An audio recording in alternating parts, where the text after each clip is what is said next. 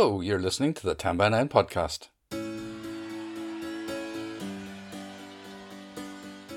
I'm Paul Doran, and in 2011, Podrigo Tuma and I started 10 by 9 in the Black Box in Belfast. But we're a far cry from that at the minute, as most of you will know, and most of us are isolated at home and in need of some company, or maybe escape. Sure, you don't need me to go over the whole 10 by 9 as a live event where 9 people have up to 10 minutes to tell a true story from their own life shtick, because you all know that already. And as we are living in extraordinary times, our 10 by 9ers have gone to extraordinary lengths to help us keep the podcast alive with fresh material. Recorded in living rooms, bedrooms and garden sheds using iPhones, laptops and wax cylinders, stories are still being told and heard. And we're on the lookout for more, but I'll come back to that later. So on this podcast, we have 3 stories for you, and we start with the very organised Judith Summerton. Judith runs 10 by 9 in Manchester, which of course is on hiatus for now. But she sent this to our email address, story@10by9.com. Take it away, Judith. When I finally managed to book my dream weekend break to New York with my best friend, I wasn't expecting to be run over by a car in a hit and run just 3 days before I was due to fly out. Needless to say, I had spent months planning every minute of the weekend. There were endless spreadsheets and lists, rainy day options, transport routes, budget planners, discount cards, prepaid book tours. Anyone who knows me will not be surprised. I have a spreadsheet for everything in my life. I like to plan and I don't like surprises, and I especially don't like having to change my plans at the last minute. I spent the next few days recovering at my parents' house, since living alone in a 1-bedroom flat where everything was stored in high cupboards didn't marry up with my newfound crutches and co-dry-them-all lifestyle. I sat on the sofa while my mum brought me Ben & Jerry's, and I pondered what I was going to do about my flights to New York.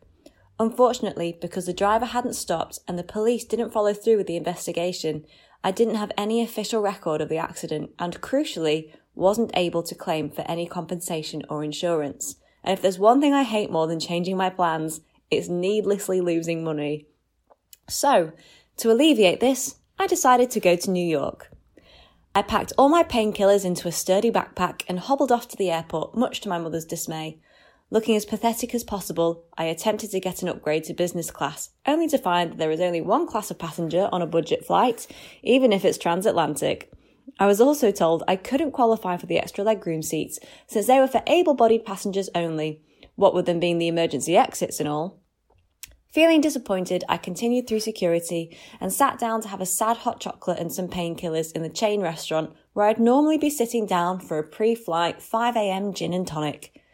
I was in pain, I was alone, and I was beginning to think I'd made a mistake. Little did I know, help would come from unexpected places.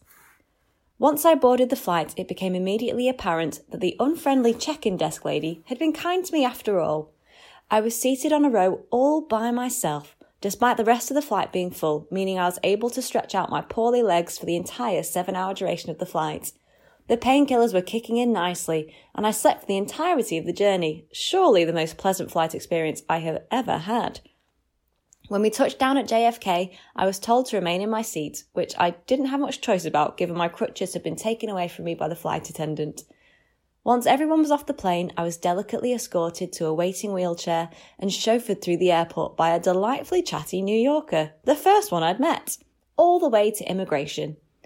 I looked at the queue and my heart sank. There were hundreds of people snaking through the vast hall, waiting to show their visas to the stern officers in their boxes.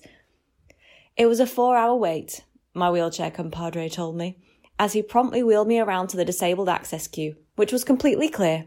I presented my visa and was waved through to the exit in less than a minute, popped into a taxi and told to have a nice day. And boy, would I. Before I threw caution to the wind, I had been warned by my sister that everybody in New York was very unfriendly and I shouldn't expect help from anyone. I told her that surely they would find my accent charming and my injury intriguing, which was an idea rebuked by all family members. So far, so wrong. My taxi driver took me right to the door of my Airbnb and even made sure I had made it up the stairs safely before leaving again. The local bagel shop took the time to help me understand tipping. And since I was unable to move very quickly at all, it gave me the opportunity to really look properly at all the streets I hobbled down. Sure, it doesn't take most people an hour to cross the Brooklyn Bridge, but I would heartily recommend it if you want a fully immersive experience. All of the so-called tourist traps were a haven for me. At the famous diner with a queue around the block, I was ushered inside to wait whilst sitting, but then taken straight to a table, whilst the other suckers waited outside for theirs. At the Empire State Building, I was taken to the disabled elevator, my own private lift, and whizzed straight to the top without so much as a moment stuck behind anyone else. I was escorted by a private tour guide to the top of the rock and given the best seat, front, top deck, on our hopper tour buses for every single journey. People moved out of the way for me, offered me seats and wheelchairs at every opportunity. I was living the dream. No queues, no waiting, no worries. We managed to fit in twice the amount of tourist tat that we thought we would. Sure, I didn't get to go to Coney Island and I was in near constant pain, but I'd rather be in pain at the top of the Empire State Building than on my mum and dad's sofa in Stockport, as lovely as it is there.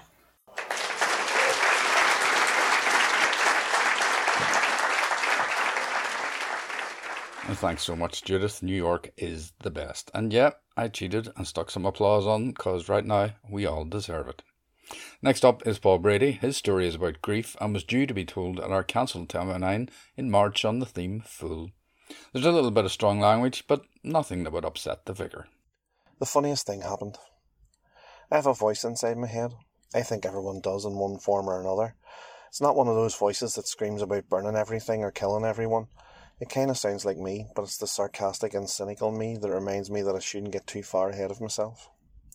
It used to tell me how I shouldn't get up and sing because it would be terrible and I'd die of embarrassment. It told me to remain terrified of women, not to go for interviews, don't do public speaking, meet new people, meet anyone. In later years it told me that I should concern myself with what people would think about me taking on the woman's role when raising my own kids. Needless to say, a long time ago I had learned to tell the voice to fuck off round its own door, as one by one I overcame all the various obstacles of my crippling shyness.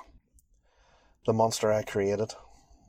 For a long time now, the voice has just been a chorus line extra in my head, just popping up every now and again with a funny remark about this or that.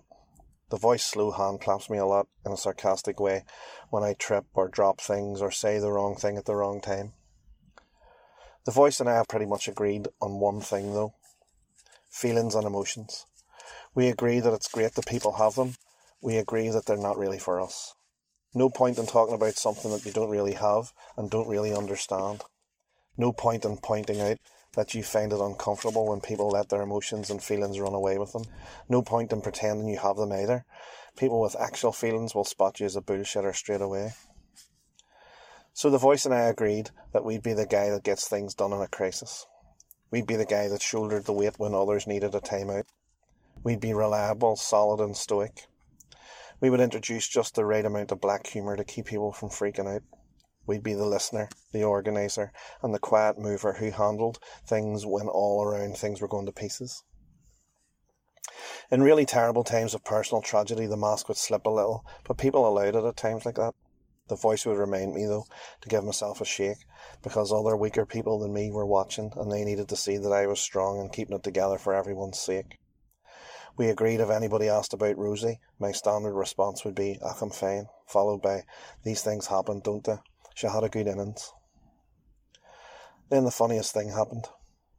Since Rosie died, I'd been availing of some time off work, getting things organised, getting some stuff done that I'd had on my to-do list for a while. I'd enjoyed it, to be perfectly honest.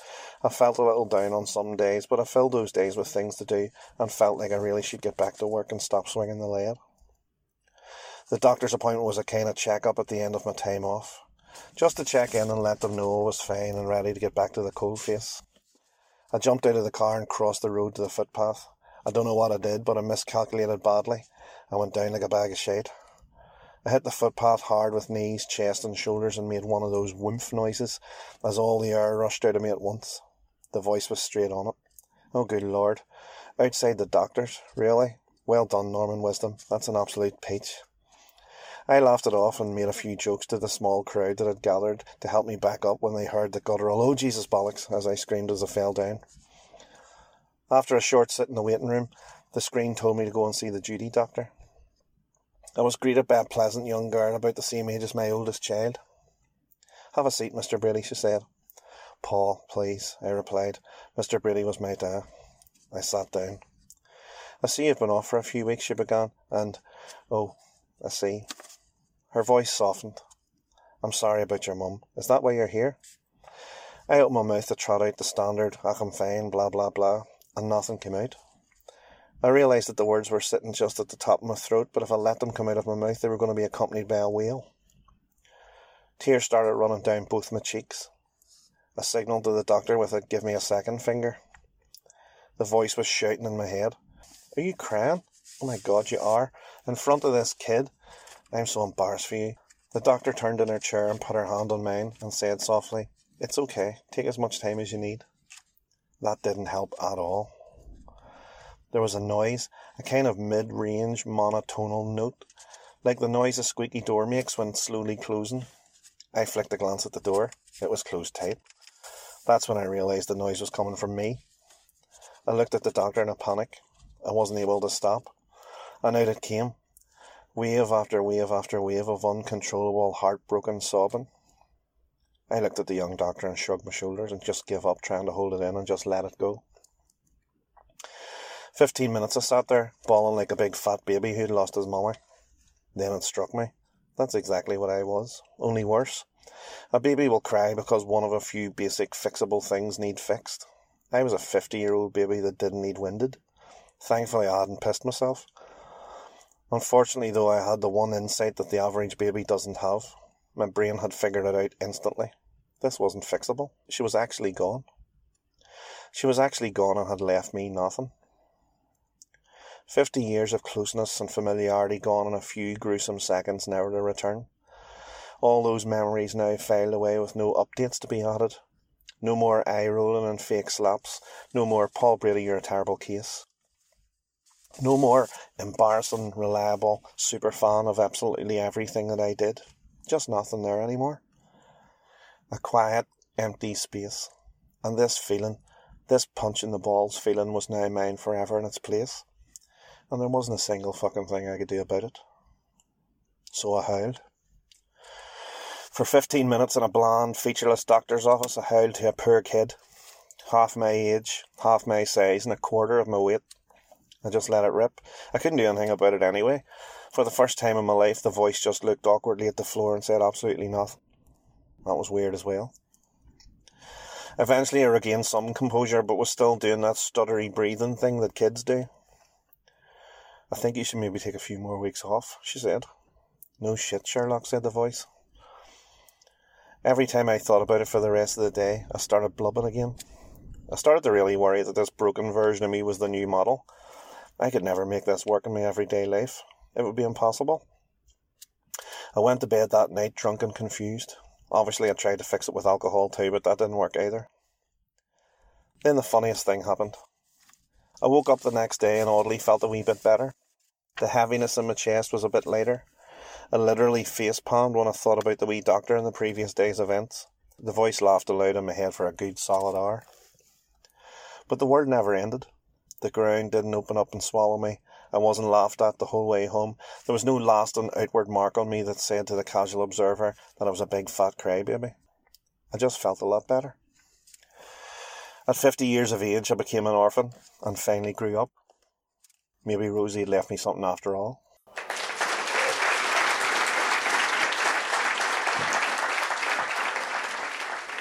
Thanks very much, Paul. You can hear more from Mr. Brady on podcast 133, by the way, called The Kindness of Strangers. As you know, the 10 in 10 by 9 refers to the maximum duration of the story. It's not a target. And we've had many great stories that come in well under that. Here's one now, and it's from Karen Hetherington. I think everyone has that one special friend who they picked up in the formative years of their life. They grew with, shared everything with, no matter how trivial it may seem looking back. Someone they were closer to than a sibling even, or, in my case, in place of one. Someone you spent every day with, stayed over with, had holidays with, had so much in common with. Someone who, as far as you were concerned, was part of your family. And as childhood blends into adolescence, and like the branches of a tree, you both spread out and formed other friendships and relationships which infiltrated your party of two, you still clung on to them because, well, they were there first and it was a bond that should never be broken. And so you try to merge them and their new friends with you and your new friends, with varying degrees of success as the years pass by. And then one day you realise they're gone. Fast forward life and you wonder how they are doing, and you realise you haven't seen your friend in 10 years and marvel at how you've completely lost touch with them, and the most shocking realisation of all is you have no idea why. There was no row, no falling out, no difference of opinion, no bad feeling. You just edged gradually further and further away from each other. It was insidious, really, until there was nothing, and you throw yourself headlong into the next chapter of your life, and you don't look back because you're not going that way. You don't look back until the advent of Facebook, and suddenly you have an influx of friend requests from people you knew at school. I'll refrain from saying school friends, for many of them I was never friends with in school and had no intention of being friends with on Facebook, either to sate their curiosity or to boost their popularity. But you add the ones you were fond of, and in time others you know pop up in your suggestions, until one day you see your former best friend. You have a look at as much as you can see of their profile, and your finger hovers over the key as you wonder whether to add them or not, your thoughts perforated with nostalgia and fondness and love. But you hesitate, ruminate, wonder if they will want to reconnect, wonder if they will know who you are. You've changed a lot, and not even your name remains the same, although theirs does. And so you send a message instead, asking how they are and saying you would love to meet up, and then another along similar lines. Both go unanswered, and it hurts a bit, but you figure they have moved on, and the expanse between you is too great, and you keep charging on ahead with your life, putting it to the back of your mind and trying not to feel shunned. And then, years later, you see them while out having coffee, or you think you do, and so you have a good look, and you see them looking over at you too. But you're afraid to approach them for fear of mistaken identity, or worse still, in case they don't want to speak to you. And so you do what you think is best under the circumstances. You go home and you send another message, which again goes unanswered. And due to the advances in technology, you now see that it's not only unanswered, but actually unread. And then you give up and resign yourself to the fact that sadly, that chapter of your life is closed.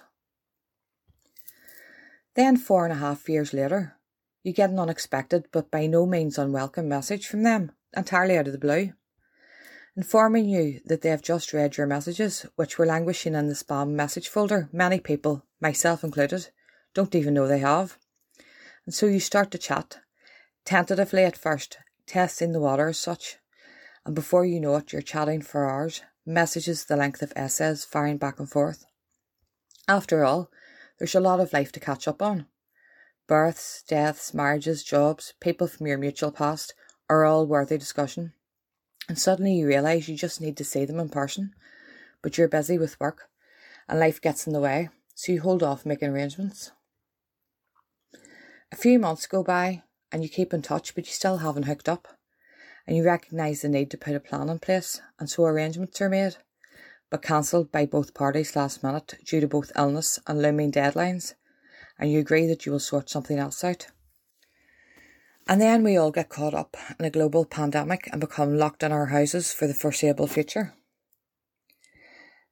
This is the story of Michelle and I, although by no means the whole story, who met in the school playground at 8 years old and were immediate best friends. We were drawn to each other instantly. We were quiet. We were different. We were kindred. The memory of how we came to be in each other's lives is crystal clear to me, yet the memory of how we disappeared from each other's lives remains muddied. It's been 20 years now since I have seen Michelle, and although I will always regret the years she was missing from my life, I know we will meet in the not too distant future, I hope, and I am determined we will never lose contact again. It goes without saying that people can and do change, sometimes beyond recognition. Different friends drift in and out, playing their appropriate roles in different chapters of our lives, but I think the ones who are most important either remain with us or return to us, and although we can all get caught up in the whirlwind which is life, I think we should all pay closer attention to the ones worth holding on to that little bit tighter.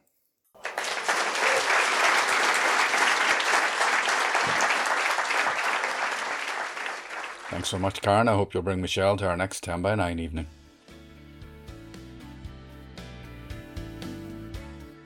So, if you have a true story to tell and would like to submit it for the podcast, get in touch.